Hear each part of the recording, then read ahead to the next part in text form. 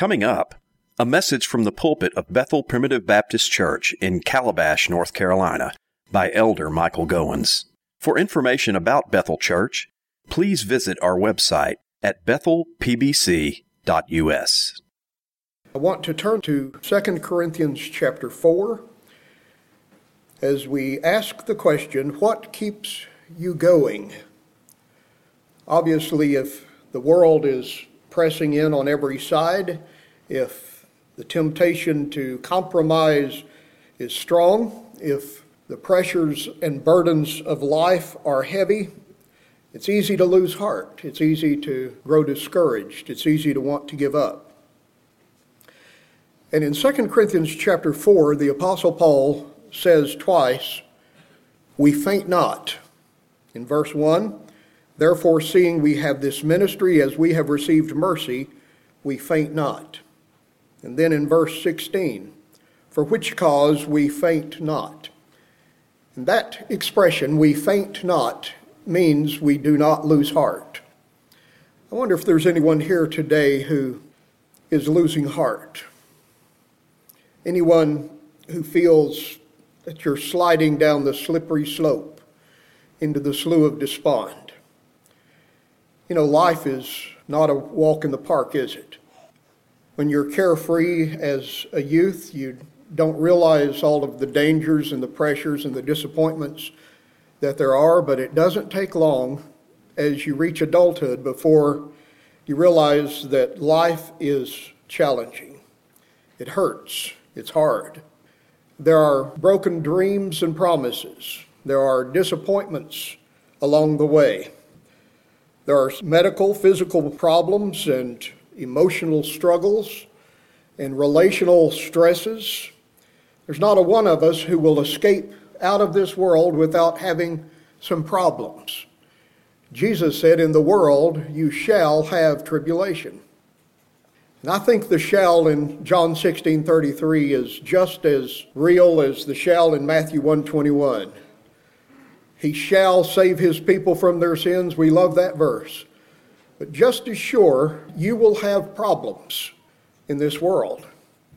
No one is an exception. And therefore, it's important that we not live under an optical illusion and think that life will be hassle-free and trouble-free.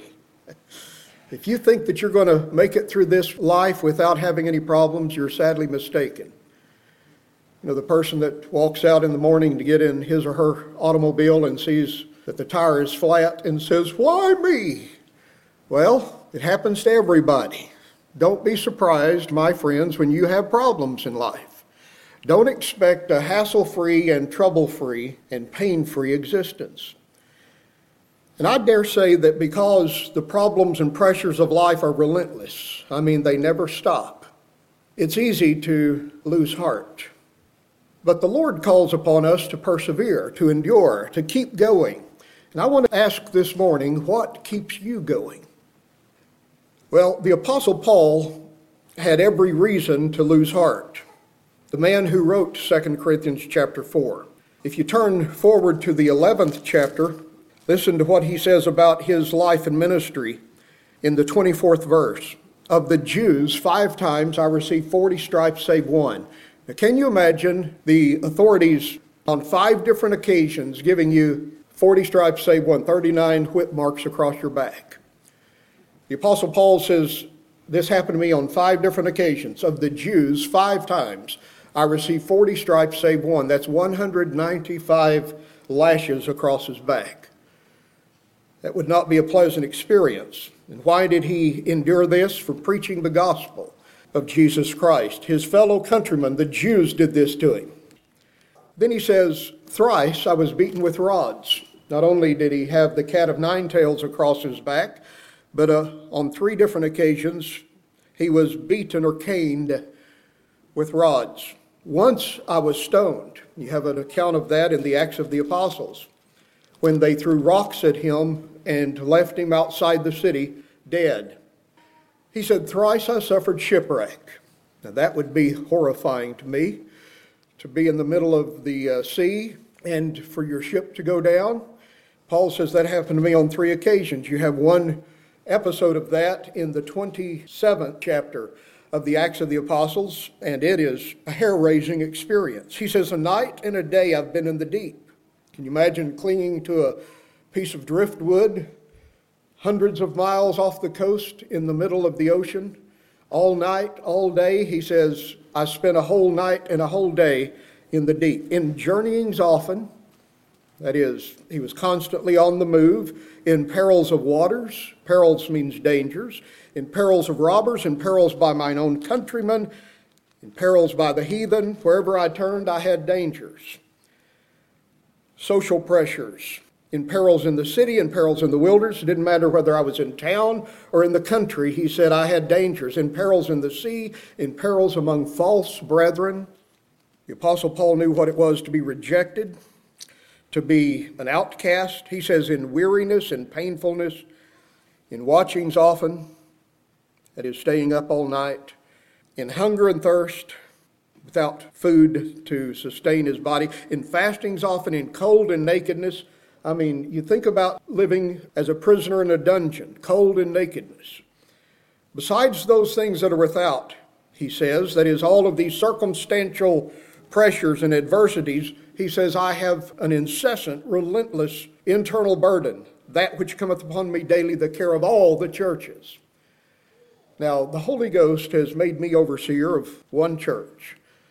And sometimes the pressures of pastoral ministry of one church are heavy. I can imagine what it would be to be responsible for all the churches. The apostle is thinking about the health of the Corinthians and the Thessalonians and the churches in Galatia and the Ephesians and the Philippians and the Colossians.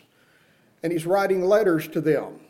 The Jewish contingency who have converted to Christ outside of Jerusalem, that's no doubt the target audience of the book of Hebrews.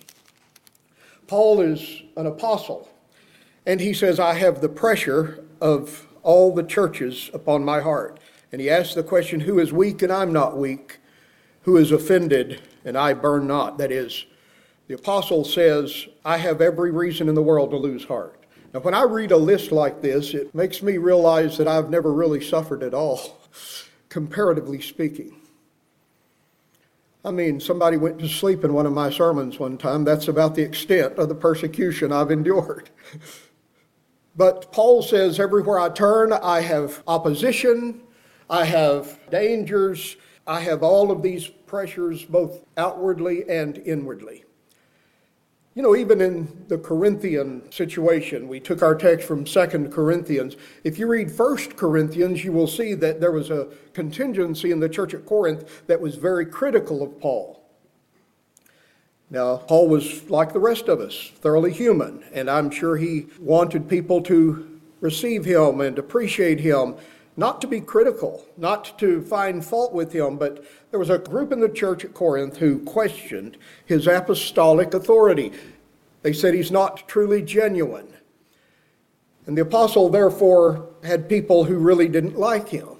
I think each one of us, if we're realistic, would admit today that you can't go too far in life before you meet some people who really don't like you. And that's always puzzled me, that somebody wouldn't like me. But I realize that there are people out there who don't like me.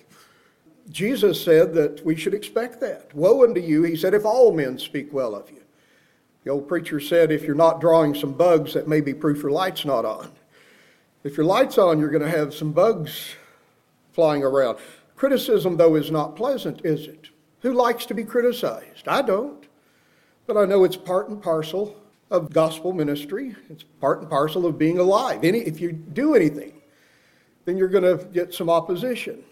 The turtle never would get anywhere if he didn't stick his neck out. And the person who says, I don't want people to dislike me, so I'm not going to say anything or do anything, will never really accomplish anything. If we're going to be faithful to the Lord Jesus, criticism is inevitable, but yet it still stings.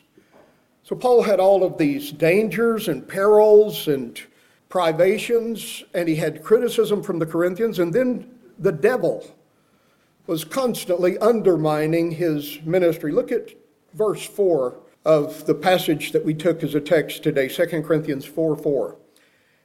He said, if our gospel be hid, it is hid to them that are lost, in whom the God of this world, and now who's that? Little g, that's the devil. In whom the God of this world hath blinded the minds of them that believe not, lest the light of the glorious gospel of Christ, who is the image of God, should shine unto them. Paul says, when I preach, Satan is at work trying to undermine the success of the gospel message. He's trying to undercut the work that I do. He says, if my gospel is hid, it's not hidden because we're trying to keep it hidden. He said, if it's hidden to those who are lost. Now, obviously, everybody doesn't understand the true gospel. Isn't that right? God has many children in this world whose minds are blinded. It's as if they can't see. You try to explain to them that salvation is by grace and grace alone, and they just can't seem to process it. It's like their brain's not functioning. It's like their mind has been blinded. And the reason that's true, Paul says, is because not that there's anything at fault in the gospel itself, and it's not that they're not children of God necessarily. He said, God has children out here who may not be able to process and grasp and believe the truth, but he said it's because where we're preaching the truth, the devil is at work to confuse the issue. He's out there, isn't he, dear friends? And he is sowing tares everywhere the Lord sows wheat. And that will be true until the end of time. We wish we could expunge the world of false doctrine. He says, brethren, if you try to do that, you will root up the wheat with the tares. He says, leave them alone until the harvest comes. At the end of time, the Lord will sort it all out. But while we're in this world, my beloved, as the parable of the wheat and the tares indicates, we must expect to have opposition. We must expect that the church and the kingdom of God will be met in opposition by the kingdom of darkness, and that wherever we try to proclaim the truth and sow the good seed of the kingdom, the enemy will attempt to sow lies and falsehoods and heresies. And we see it, my friends. There are people who've been so indoctrinated by the university system, by evolution, by a Darwinian theory of origins, that their mind is closed to the first chapter of Genesis. And if you say in the beginning God created the heavens and the earth, immediately they shut the door and they won't even listen. Their minds have been blinded so that they cannot see the truth. The enemy is very crafty, isn't he? I wish I could tell you that this world is still the Garden of Eden. It's a paradise, but I'll tell you, the old serpent, my friends, has invaded paradise. And he has sown his tares again where the Lord has sown wheat. And the apostle said that the God of this world is presenting obstacles where the Lord has given opportunities, lest the light of the glorious gospel of Christ, who's the image of God, should shine unto them. I wish everybody could understand what I understand. Don't you wish all of God's children would believe salvation by grace, would come out from the bondage of conditionalism, legalism, thinking that they have to do something in order to go to heaven, that they have to help the Lord, that somehow he didn't quite get it done, but the preacher can help him? Don't you wish that God's people could find the freedom that is in the truth of salvation by sovereign grace alone? If you know the truth, it will make you free. And I have a joy and a peace that passes understanding because of my trust in the finished work of Jesus Christ. But I'll tell you, the old devil is out there. And that's reason enough to say after a while, I just don't feel like we're making any progress. I'm losing heart. I think I'll give up. What keeps you going? The apostle had all of these pressures. He had all of these criticisms from the people in the church, and he faced Satan's deceptions. He had conflicts within and conflicts without, externally and internally, as chapter 7, verse 5 says, without were fightings and within were fears. And I want you to notice how realistic he is in verses 8 and 9. We are troubled on every side, yet not distressed. Now here's a sequence of parallelisms, contrasting couplets. Notice the first part of each of these. We're troubled on every side. We are perplexed. We are persecuted. We are cast down. Now each of these couplets has a positive dimension. We're troubled, but we're not distressed. We're perplexed, but we're not in despair. We're persecuted, but not forsaken. We're cast out, but we're not destroyed. I love the positive side, but notice how realistic he is in the negative. You see, Christianity is not an optical illusion. It's not pie in the sky by and by. It's not an escape from reality. Somebody says, you Christians, you believers in the Bible, are people who just escape from reality and you go off into never, never land. No, my beloved, it's rooted in realism. The apostle says we are troubled. He admits life is hard. He says we are perplexed. I have questions. Have you ever been perplexed? You know, I see the injustices in the world, and it troubles me. It perplexes me. I say, why do the wicked prosper? Why do nice guys seem to always finish last? You know, why is truth on the scaffold and wrong seems to be on the throne? Indeed, my friends, there are perplexities. There's healthy realism here. Somebody asked me, Brother Goins, are you a pessimist or an optimist? Well, I'm a realist.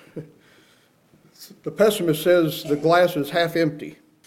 The optimist says the glass is half full. The realist says there's water in the glass. I'm a realist. I can handle reality. If you'll just give it to me straight, I can process it. It may knock me off my feet for a moment, but I can handle it realistically. Paul was a realist. Jesus is a realist. He said, in the world you shall have tribulations.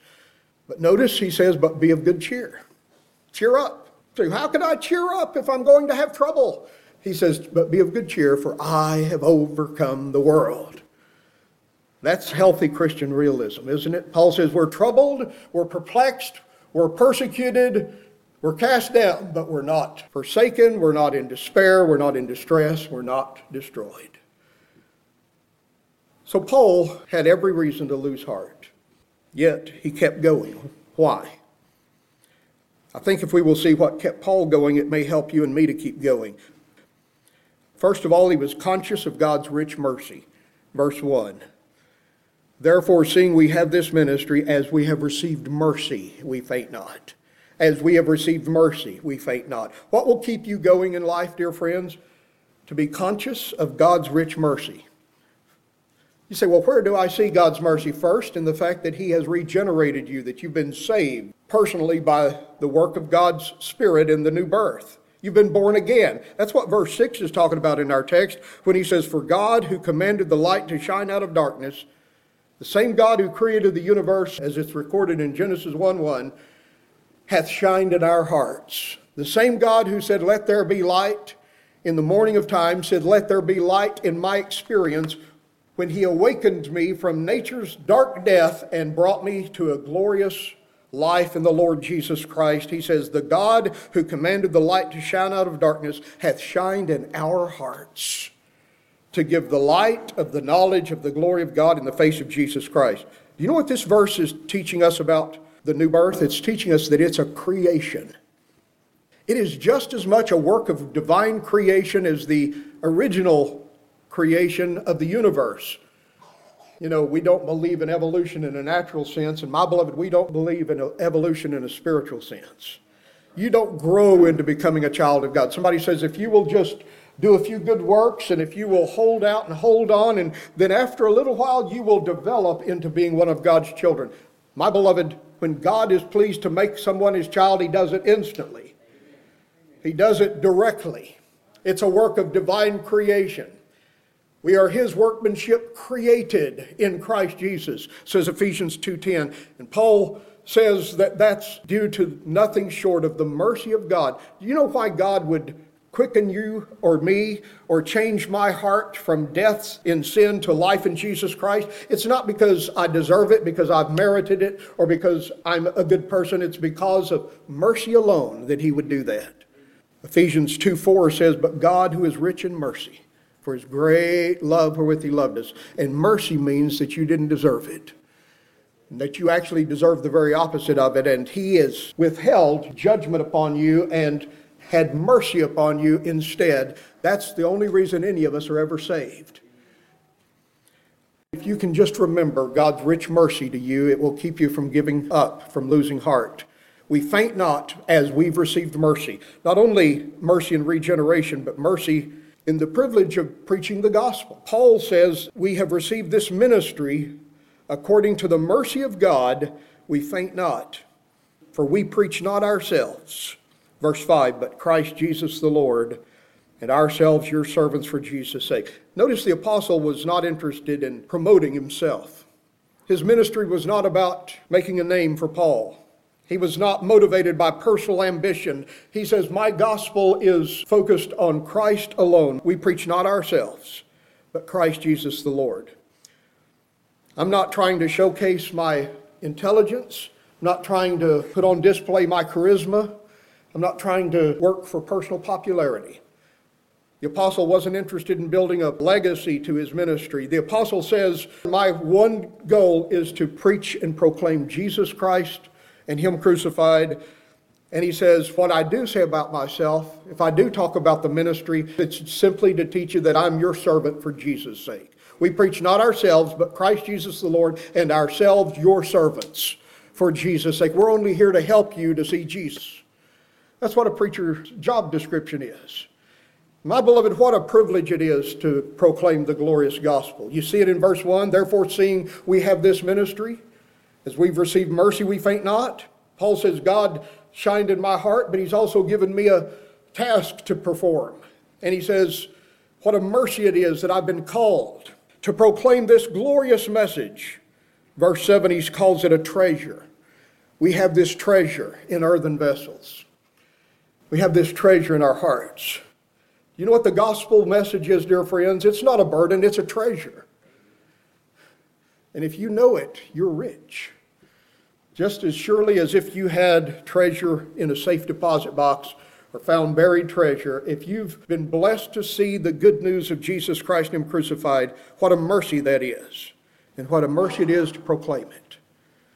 What an honor it is to lift up the glorious name of Jesus Christ. I can't think of anything happier, anything I'd rather do than to herald the good news of Jesus Christ and Him crucified. You say, well, it's just because you like to talk. No, it's not about me. We preach not ourselves. My beloved, I have a glorious subject. Somebody asked me, how did you do preaching last Sunday? I said, not very good, but I had a great subject. Had a great theme, and as long as I'm preaching Christ, I have a great theme, right? If you can leave here saying not, boy, Brother Mike was on fire today, but saying, what a glorious Savior we have, I'll be happy. Because my one goal is to increase your opinion of Him and to paint Him in as high and lifted up terms as possible. And then not only was he conscious of God's rich mercy, but he knew the source of his strength. That's why he didn't give up. Now, what keeps you going? You say, Brother Goins, I don't have the problems Paul had, but I've got my share. And I'm losing heart, and I feel that I'm struggling to just keep on keeping on. I'm tired, I'm fatigued. How can I keep going? Well, has God been merciful to you? Think about His mercy. Don't lose sight of His rich mercy in saving you, in giving you tasks to perform, in teaching you the gospel, and even His daily mercies. Did you know His mercies are new every morning? According to Lamentations 3:22, tomorrow morning when you wake up, He'll have a new fresh supply of mercy to help you that day. You say, oh, Brother Goins, every day just gets worse and worse. No, every morning you have a new supply of strength for that day. That's His promise. And if you and I are going to be conscious of divine mercy, that requires an attitude of humility. For the person who doesn't see himself to be a sinner is not going to see God's blessings as a mercy. If you have a profound sense of your personal unworthiness, my beloved, it will help you to appreciate God's mercy. But secondly, Paul knew the source of his strength. Verse 7, we have this treasure in earthen vessels. That is, this gospel understanding, he says, is housed in a physical body, an earthen vessel that is weak. But God chose men to preach this message for this purpose, that the excellency of the power may be of God and not of us. On what power did Paul depend to keep going? He depended on the power of Christ's resurrection. And you see that thought developed in verses 10 to 12 as he says, we always bear about in our bodies the dying or the sufferings of the Lord Jesus, that the life also of Jesus might be made manifest in our bodies. In other words, when I'm weak, then I'm really strong because I'm serving a living Savior and Redeemer. My beloved, never lose sight of the fact that you have a living Savior. Jesus is not still in a grave somewhere. He was raised from the dead. He was a victor over death. And because of that, resurrection power is at your disposal and mine every day that we live. You talk about something that'll make you tough-minded, where you can say, I'm troubled, but I'm not distressed. I'm perplexed, but I'm not in despair. I'm persecuted, but I'm not forsaken. I'm cast down, but I'm not destroyed. That's mental toughness. That's realism. And that's somebody that says, I'm not going to let the problems that I face cause me to lose heart because I have a living Savior. This truth will give you courage and conviction to be able to say, as he says in verse 13, I believed and therefore have I spoken. You know, I don't just preach to give myself something to do. The reason I preach is because I truly believe what I'm preaching. I believe, therefore have I spoken. Somebody says, you're really wise if you have doubts. Well, I have a lot of doubts, but I don't doubt the integrity of this book. I don't doubt the reality of my Savior. I don't doubt the sufficiency of His grace. I don't doubt the gospel, my beloved. I'm as convinced today as I am that I'm standing here that Jesus is the Son of God, that He died in the stead of His people, and that He came back from the dead, that He's alive in heaven, and He's coming again someday. I believed, therefore have I spoken. I believe it. I really believe what we preach here. It's not still in question for me. Now, I do have a lot of questions, a lot of verses I don't understand, but I'll tell you, I believe the core truths of our faith. I'm convinced of them, and I want to speak from that conviction. I believe, therefore have I spoken, because I have a living Savior. What keeps you going? Well, I have a noble calling, and I'm trusting in the power of the risen Christ. Paul says, furthermore, I'm aware of the purpose of my life and ministry. Verse 15, he says, for all things are for your sakes. That is, what happens to me is intended to teach you a lesson that you may, through the thanksgiving of many, redound to the glory of God. The purpose of my life and ministry is the glory of God. So what kept Paul going? The mercy of God, the power of God, and the glory of God. One more thing, the hope of heaven. Verses 17 and 18. And these verses would be appropriate for you to meditate on this next week. For our light affliction. Now stop right there. Have you ever had any of those? Minor surgery, somebody said, is what happens to the other guy. If it's you, it's major, right? Well, afflictions are not light.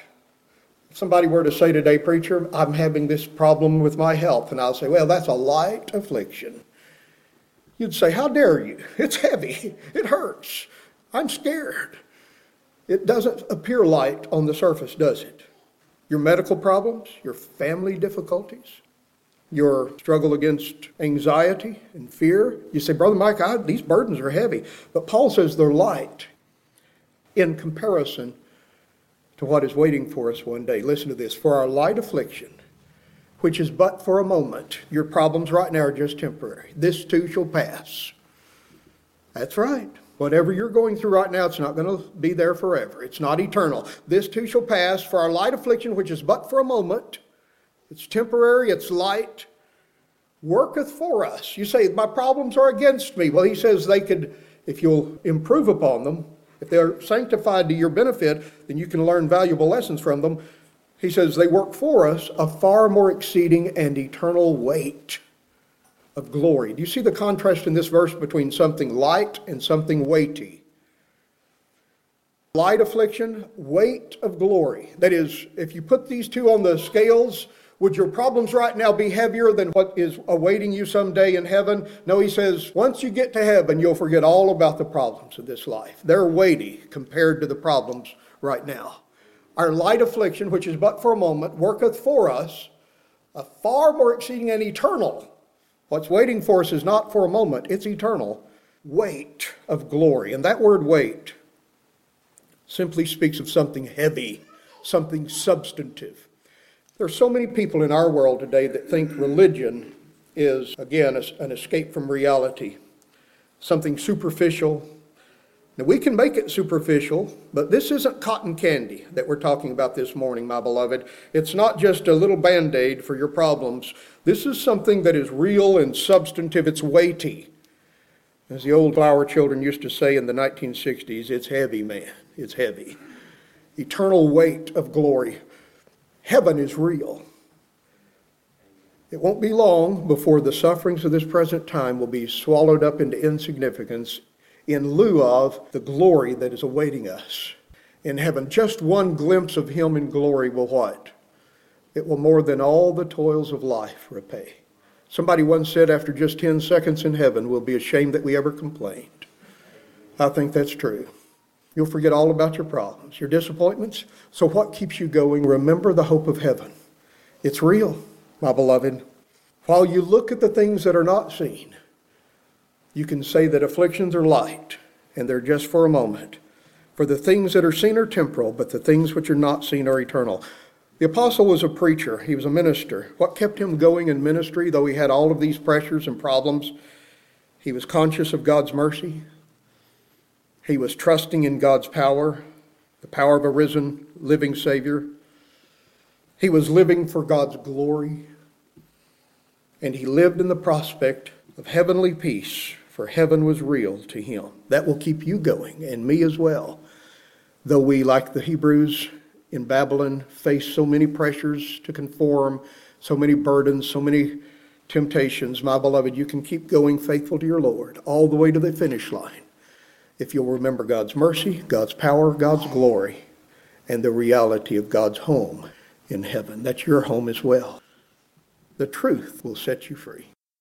Now in thy praise, eternal King, be all my thoughts employ, while of this precious truth I sing, cast down but not destroy, cast down but not destroy, cast down but not destroy, while of this precious truth I sing, cast down but not destroy.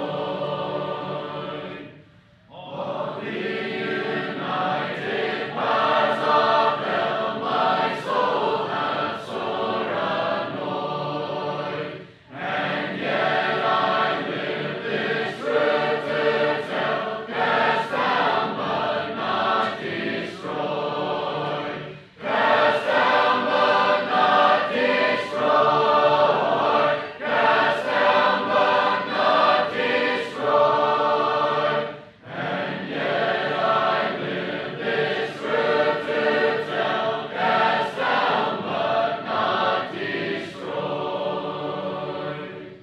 In all the paths through which I pass, what mercies I'd enjoy, and this shall be my song at last, cast down but not destroy, cast down but not destroy, cast down but not destroy, and this shall be my song at last, cast down but not destroy.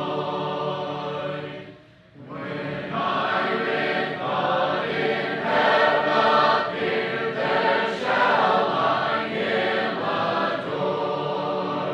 Destroyed shall be my sin and fear, and I cast down no more, and I cast down no more, and I cast down no more.